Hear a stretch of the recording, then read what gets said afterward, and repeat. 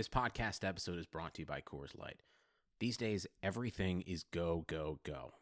It's nonstop hustle all the time. Work, friends, family expect you to be on 24/7. Well, sometimes you just need to reach for a Coors Light because it's made to chill. Coors Light is cold lagered, cold filtered, and cold packaged. It's as crisp and refreshing as the Colorado Rockies. It is literally made to chill. Coors Light is the one I choose when I need to unwind. So when you want to hit reset, reach for the beer that's made to chill. Get Coors Light in the new look delivered straight to your door with Drizzly or Instacart. Celebrate responsibly. Coors Brewing Company, Golden, Colorado. If you haven't heard about Anchor, it's the easiest way to make a podcast. Let me explain. First off, it's free, 100% free. There's creation tools that allow you to record and edit your podcast right from your phone or your computer. It couldn't be easier. Anchor will then distribute your podcast for you, so it can be heard on Spotify, Apple Podcasts, and many more. And you can make money from your podcast with no minimum listenership. It's everything you need to make a podcast in one place. Download the free Anchor app or go to anchor.fm to get started. Hey, what's up, everybody? Chris Trapasso here for another episode of the Prospect Podcast. Today is Tuesday, August 25th. Jumping right in today, as I always do, I guess, to some news from yesterday and just going to peek ahead to the future, what I have at cbssports.com that's up today, and a few articles that I'm going to be doing in the future. Yesterday, Curtis Weaver, the Miami Dolphins' fifth-round pick, just a few months ago, the edge rusher from Boise State, was waived with an injury designation. I talked to a few people, and a source close to Curtis Weaver told me that this was not the re-aggravation of a lower leg injury that he had. It kind of plagued him over the second half of the season with the Broncos in 2019. This is a new injury. It's in his foot, that there's a problem with a bone in one of his toes. So that's really why this happened. This was not because Curtis Weaver wasn't conditioned well or his ankle was still bothering him 6-7 months after he suffered that injury last year with Boise State. He was a first-round prospect for me. I compared him to Jerry Hughes before the draft, 6'2", 265, and still clocked a 7-second time in the three-cone drill. So he is super bendy for his size. You saw that on film from his freshman year on, ultra productive in the Mountain West from that freshman year, sophomore year, and junior season at Boise State. A good amount of pass rushing moves, nice counter to the inside, knows how to use his swim move pretty well, swipe move. I don't think he's an incredible athlete in terms of his explosiveness, his first step. But, man, the way that he can flatten to the quarterback. We'll find out today, I believe. I think it's a one-day waiting period to see if any team claimed Curtis Weaver. Usually when there's a waived injured designation in training camp, there's almost like an unwritten rule that you're not really supposed to pick up a player just to stash him on your injured reserve. But we'll see if the Dolphins were able to retain Curtis Weaver, and he is staying on their injured reserve list. He's done for the season, was the word that I got from a source close to Curtis Weaver. So we'll have to wait until next year to see if he can ultimately become a Jerry Hughes, Justin Houston type, smaller, compact, or shorter, but compact and very bendy edge rusher. I don't know if he's as refined as both of those edge rushers were once they entered the NFL, but if you look at their combines, they're pretty similar in terms of being 6'2" and 265 pounds. To clock a 7-second time in the three-cone drill is super impressive when you're considering not just the weight, not just the 265, but also the height.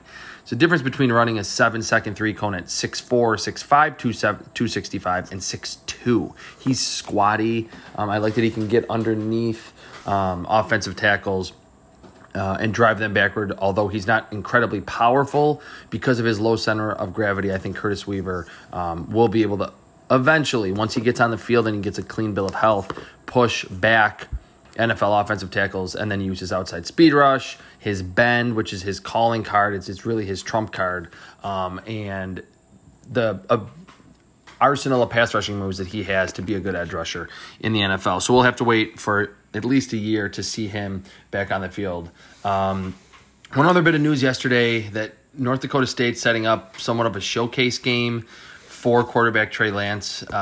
With coronavirus running rampant, I don't think it's the best idea, but most likely in North Dakota. I haven't checked any rates recently, but I doubt that the coronavirus rates are very high in North Dakota at this point. It is being played in the Fargo Dome up there in Fargo, North Dakota, so it's not as dangerous as doing it somewhere else, but they are playing Central Arkansas, and I think more in the South, we're still seeing a problem with coronavirus. I'm sure these teams are following protocols and trying to be as safe as possible. I don't really know if it's necessary. I mean, I'm glad that we're going to see it, and I don't know how much it's going to move the needle for Trey Lance, because even though he only averaged about 20 pass attempts per game last season, I was very impressed, and I went in not being quite sure what to think, because there was certainly Carson Wentz, and then after him, there was a lot of hype initially for Easton Stick. I never really saw it with him. He got picked in the 6th round by the Chargers. He's playing wide receiver now. So I thought, okay, this is a very prestigious program. They continually win national championships on the FCS level. Is this just people trying to create the next Carson Wentz when it's not really there? I think he's considerably more talented and has a brighter NFL future than Easton Stick had, just as a prospect. Again, didn't see 500, 600 attempts last season, or even 400, but I liked what I saw from Trey Lance in that he has a very quick release. Well, actually, at times his release has a little hitch to it. It's a little bit unusual, but the ball does kind of jump out of his hands. That's kind of the point that I was trying to get across. Very accurate, short, intermediate, and down the field. There was a ton of bucket throws where he put the ball right in stride deep, and these are not 25, 30-yard deep balls. These were 40, 50, 55-yard deep balls. He has a strong arm for having kind of a weird delivery, and I don't think it's Phillip Rivers, it's not Sam Darnold, it's not Byron Leftwich, but it doesn't look supernatural, but the ball does jump out of his hand, so that's what's probably most important. You would like to see a more clean, fundamentally sound release from him, but however he throws the football, he has a very strong arm for not being the biggest.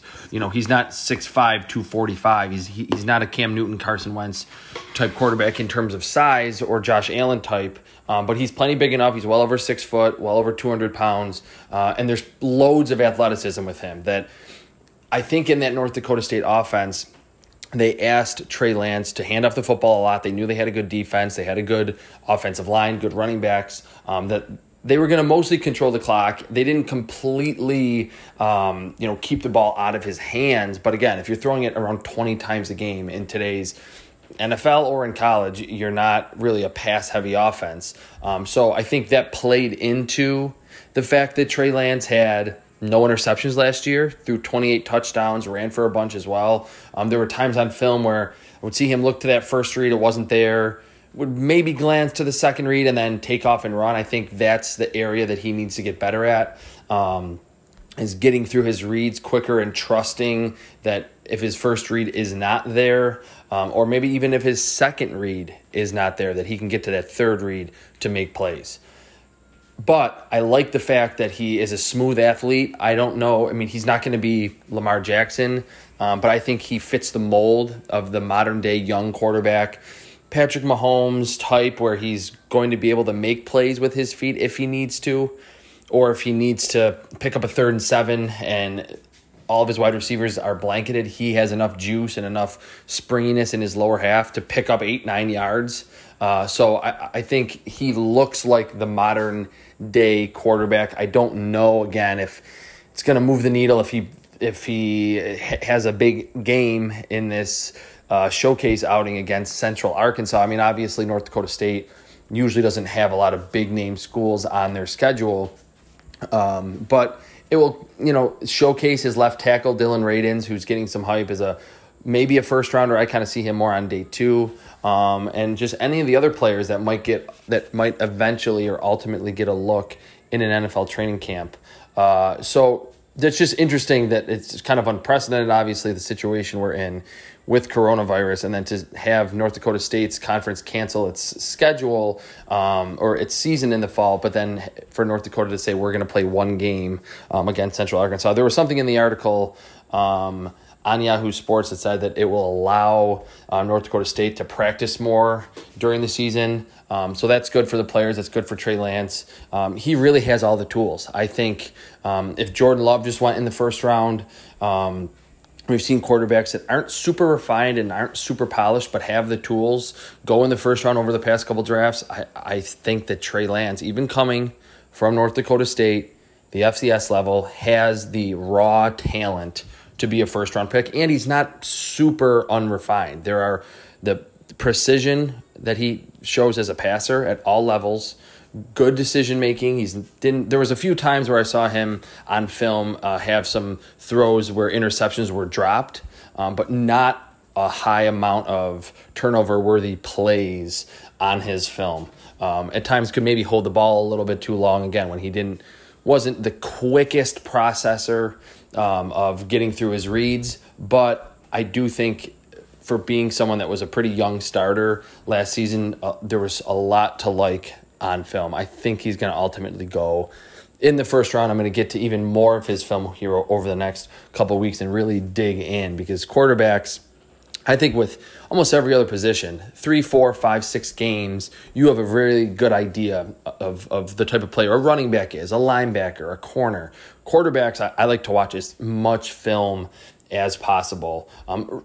And I really like to watch as much film as possible for all the prospects, but I think you can get away with seeing the traits in 3 or 4 or 5 games for other positions. But quarterbacks, you really like to see the entire body of work. So Trey Lance will be the X factor, the wild card of this quarterback class. That's certainly headlined by Trevor Lawrence and Justin Fields. There's a few others: Kellen Mond, Brock Purdy from Iowa State, Tanner Morgan, Minnesota. It's pretty top heavy right now, but I think Trey Lance could be that third quarterback that doesn't just get picked in the last few selections of round one, but could ultimately go in the top half of the first round, because the talent is there with his arm and with his legs. And then up today, on Tuesday, CBSSports.com, I just wrote a top 10 ranking of the young offensive cores in the NFL. And of course, a lot of these cores are not going to necessarily stay together for the next 7 to 10 years. Some of the shelf lives of the running back position, the tight end spot are not even that long. And there'll certainly be some salary cap decisions that these teams will have to make. But just right now, starting with a young quarterback that weighed the heaviest when I was considering where teams were placed in these rankings, teams with a young quarterback starting, which teams right now have the best group of young players? It's all quarterbacks who are entering no later than their 5th year in the NFL. I still consider that a young quarterback. Wide receivers and tight ends entering no later than their 4th year in the NFL. And running backs, because it does have a shorter shelf life, running backs that are entering no later than their 3rd year in the NFL. So look for that.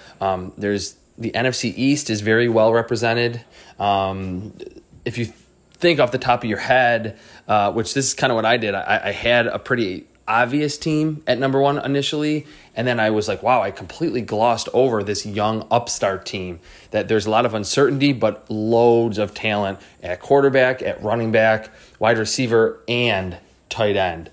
So check that out. And then on Thursday, I will have a piece on similar to what I did last week with ranking the rookie wide receivers based on their 2020 impact. And that's a combination of their talent, how I view them as a prospect, and then what we've heard over the first week or so at training camps, the buzz that they've created, or maybe not created, to move them up and down rankings of just immediate impact. Not how good they're going to be in their careers just in 2020. I'm going to do that with the running back position. Rookie running backs, again, a combination of how I viewed them, their overall talent, probably where they were picked, because I think teams like to prioritize giving a bigger opportunity or more of an opportunity to early draft picks, and then really factoring in the new information of what these running backs have done early on in camp to maybe push themselves down a depth chart or up a depth chart to maybe move into a role where they're going to see the football more frequently than we thought even 3 or 4 months ago when they were selected. All right, that'll do it today. A little bit of a shorter podcast. I'm Chris Trapasso. Thank you for listening. This was the Prospect Podcast.